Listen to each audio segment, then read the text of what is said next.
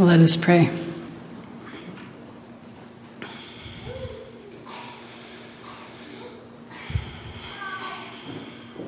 God, whom we do not see, God in whom we trust our lives, guide our listening this morning, our listening to your word and to the stories of those who followed you long before us, and encourage our hearts by the power of your Holy Spirit moving and breathing among us. I ask this through Christ. Amen. I have an invitation for you this morning that's a bit different than what I would normally say at the beginning of a sermon, but we're going to hear a lot of stories today, a lot of stories of the many who went before us. So I ask that as you're listening, that you would listen for one in particular that just shimmers or touches you in a particular way or seems to kind of pull you. Where is the word for you today in these stories? And then instead of a hymn of response, we will have a chance for some quiet reflection at the end of the sermon, to have a chance to digest a little bit before our time of anointing. If we're honest, most of us really like to know where we're going. I mean, I certainly do. I love Google Maps. Big fan. Actually, I love maps in general. You can get oriented, you can calculate the number of miles from here to there. Does anybody remember, I don't know if you ever did this, but I used to use the little lines on my knuckles before we had the actual, before we had Google Maps, to see what the miles were, because you can turn your finger and I see nods. Okay, good. I'm glad I'm not alone in that. But now, with all-knowing Google, you can actually see where the road curves, every little detail, and exactly where it turns into another road, and I love it. It feels so good, and it feels especially good in this new place. Every time I know where something is in relationship to the city, I kind of test it out with people. I'm like, oh, Conestoga, that's south, right? It just feels really comforting to know where you're going. And of course, it's also true that detailed maps are not particularly good tools for building trust. Aside from the utterly willing and grateful and at times blind faith that some of us put in our GPS devices. So it seems that rather than receiving maps and precise coordinates in our relationship with God, it seems like getting to a place of saying yes to the nudges and the wooing of the Spirit of God generally feels more like jumping off a cliff or into a frying pan. And I imagine it would have felt that way to Abraham and Moses as well. Now, we know that Moses protested very strongly. We get to listen in on his argument, his protest to God about his call. And he comes back several times, you'll remember, and says, just, would you please send someone else? And some of us can relate to that. But we don't really get to know about Abram. We don't know how long Abram might have considered, or if he delayed, or what questions he asked God, or how many different types of fear and anger and resistance he might have gone through before he actually left and set out from home without a map. And throughout this passage in Hebrews, we see this dance between seeing and not seeing, what is visible and what is invisible. And it seems that the spiritual and physical realms are woven together by threads of faith. this acting with some degree of confidence without knowing, without seeing. What is seen was made from things that are not visible. What does that mean? From what kinds of invisible things were the worlds made? Well, this author says words, the words of God. We have this hearkening back to Genesis where God makes everything simply by speaking. Or one could say that the universe was made from God's imagination. Just a vision of a beautiful and harmonious creation. And we have examples piled up here when what is seen gives testimony to what is not seen. Now, I don't just mean God's beauty and goodness that we see in creation and we say, well, surely there's a creator.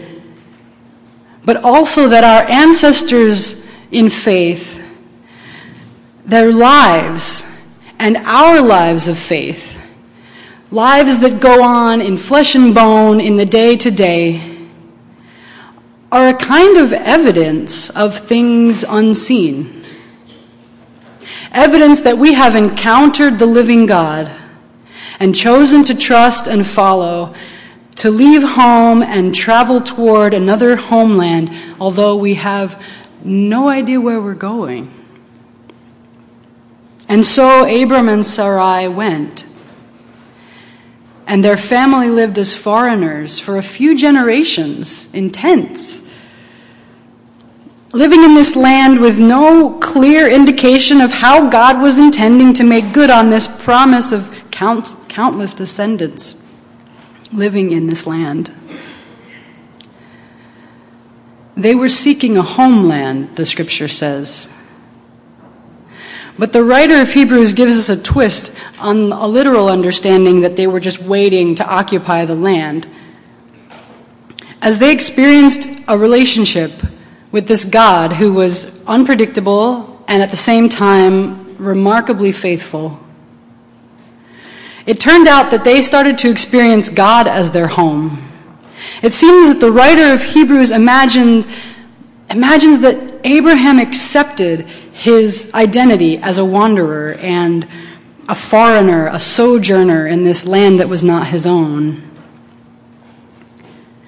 And who knows, maybe just out of necessity, decided to trust that God would have to work out the details of his legacy because he knew he wasn't going to see it. One scholar says that Abraham is notable because of his willingness to live as a stranger in the hope of a promised inheritance, which is not a geographical territory, for he looked forward to the city that has foundations, whose architect and builder is God.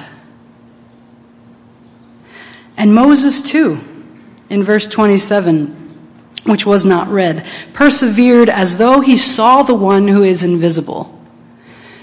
Moses also is acting without seeing. Now, Pharaoh's economic and military dominance was really visible and much more obvious than the strange voice that spoke out of the burning bush. But somehow Pharaoh did not command the same loyalty as the one who said, I have heard my people's cries and I have seen the suffering of my people.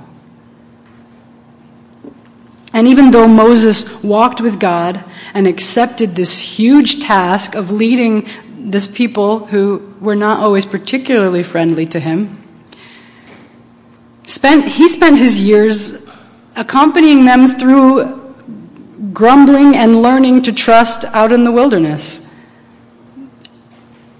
and died there. And while these ancestors of the faith heard and followed God's call, when you take a moment to look at all of these folks who are listed in this passage, when you look at their lives, there's not really much room for idealizing them. There's a lot of checkered history among these people. A lot. And still, they're listed among witnesses that should encourage us in running the race set before us. And of course, it should encourage us that these people knew intimately and painfully the weight that we carry as human beings and the sin that clings so closely, the sin that easily entangles. For example, we have Jephthah, who, as you might remember, recklessly promises to sacrifice as a burnt offering the first person he sees coming out of his house to greet him when he returns from battle, which, as it turns out, ends up being his daughter and his only child. This, in addition to his great victory in battle, leaves him as sort of in kind of a precarious relationship with us, especially as Mennonites. That's found in Judges 11, if anyone is interested in that story. It's actually kind of a fascinating tale. And of course, you'll remember David's most memorable sin of adultery, which that's really the nicest way to put it. It's most likely a less than consensual coupling with Bathsheba, which of course later is the reason for his ordering of the death of her husband Uriah. That's 2 Samuel 11. And of course, like most of the people listed here by name, he was also a great warrior. It's a little bit awkward for us. And then there's Samson. I don't know where I would start with Samson. And truly, time is too short to enumerate his unchecked passions, and he's another awkward ancestor with his acts of mass killing. That's Judges 13 through 16. Now, Rahab in verse 31 here is an interesting one. Again, it's really too much to unpack, but a few questions. Why were the spies that Joshua sent at her house to begin with? Now, I just noticed that we usually don't ask that question when we reflect on this passage. Just noting that. Did the spies, giving them the benefit of the doubt, did the spies actually think that this was somehow the safest place for them? And if so, why would they have thought that? In this story in Joshua 2, it seems clear that Rahab believes that Yahweh is the true creator and will be giving Jericho into the hands of the Israelites. And that is her motivation for protecting the spies, so that she can bargain for her family, for her life and her family's life. But when they arrived that night, they couldn't have known that she trusted in Yahweh. Clearly, a very complex and question-raising narrative. And yet, for all this, the scripture says, the world was not worthy of them. This is an interesting combination, these lives that we wouldn't particularly want to imitate. In several significant ways, we wouldn't want to imitate them.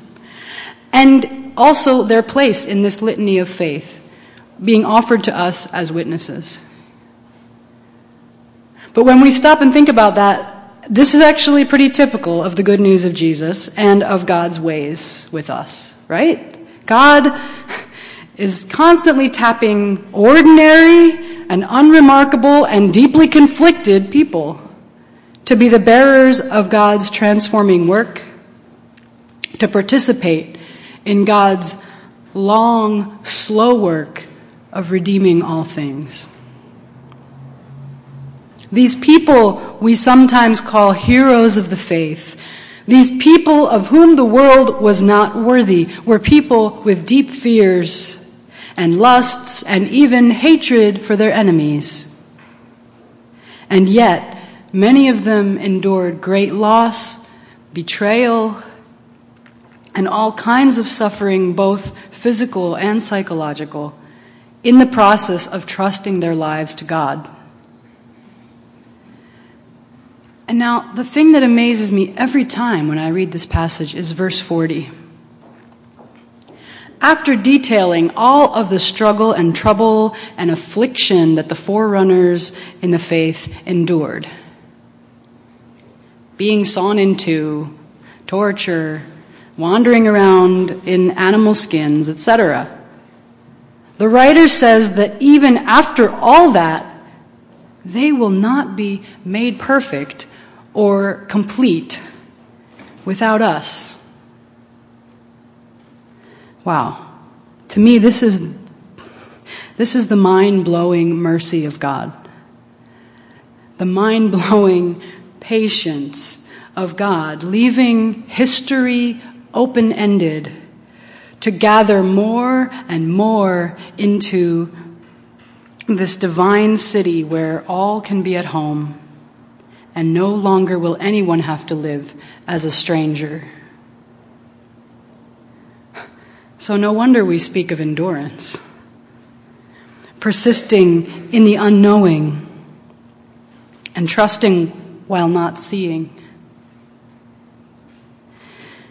And the litany goes on of people who were as flawed and uncertain as we are, who took great risks in trusting God, who, like us, look and long for the city of God, for the homeland where all is reconciled. By faith, George Blaurock asked Conrad Grebel to baptize him in the home of Felix Manz, defying the law of their city. By faith, Anniken Hendricks, an ordinary woman who could neither read nor write, refused to give up the names of other Mennonites when she was tortured in an Amsterdam prison. By faith, Dirk Willems turned back on the icy river to rescue the man who would recapture him and lead him to his death.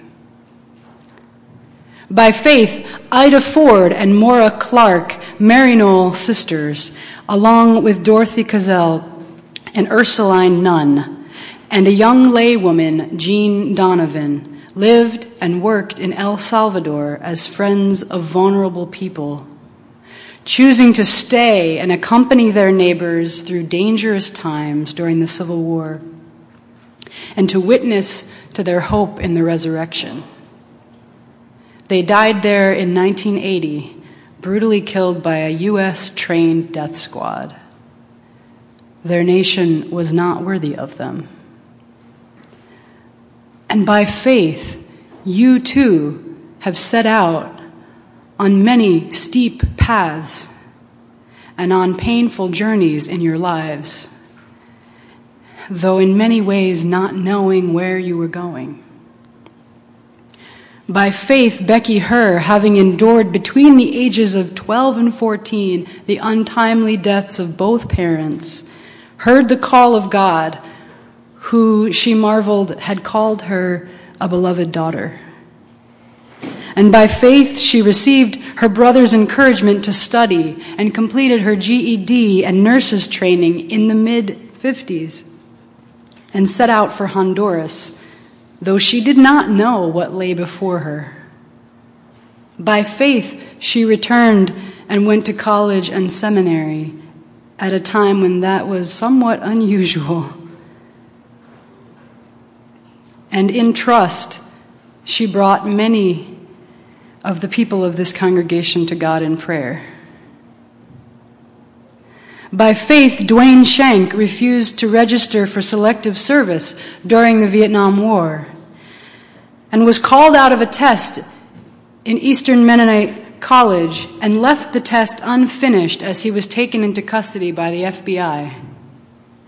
Just before the weekend, he realized he needed to pay $700 to his attorney. He didn't have $700 and made plans to borrow it on Monday morning. But word got around, and his parents, Luke and Anna's small group, came up with the funds and covered the fee sent from here at East Chestnut, which surprised Dwayne, who didn't know they shared his convictions and were willing to take a stand against the war. By faith, Sharon and Barry continued to affirm that God is with them in their ordeal. By faith, Sheldon. By faith, Jonathan. By faith, Diane. Brothers and sisters, time fails me to tell of all the saints who have endured in faith, and of all of your courage, and of all the ways your faith has encouraged my own. Let us continue together to remember the great cloud of witnesses surrounding us. And let us help each other to look to Jesus, who chose to go first, to blaze a path for us through the shadows of death and through the dry and unmapped wilderness. Let us continue to trust as Jesus trusted, laying down the weight of our burdens, becoming disentangled from our guilt and honest about our need. Consider these very human saints and the human one who was not ashamed to call us sisters and brothers. And do not lose heart. Let us be willing to hear the call of our God and to set out, though we do not know where we are going.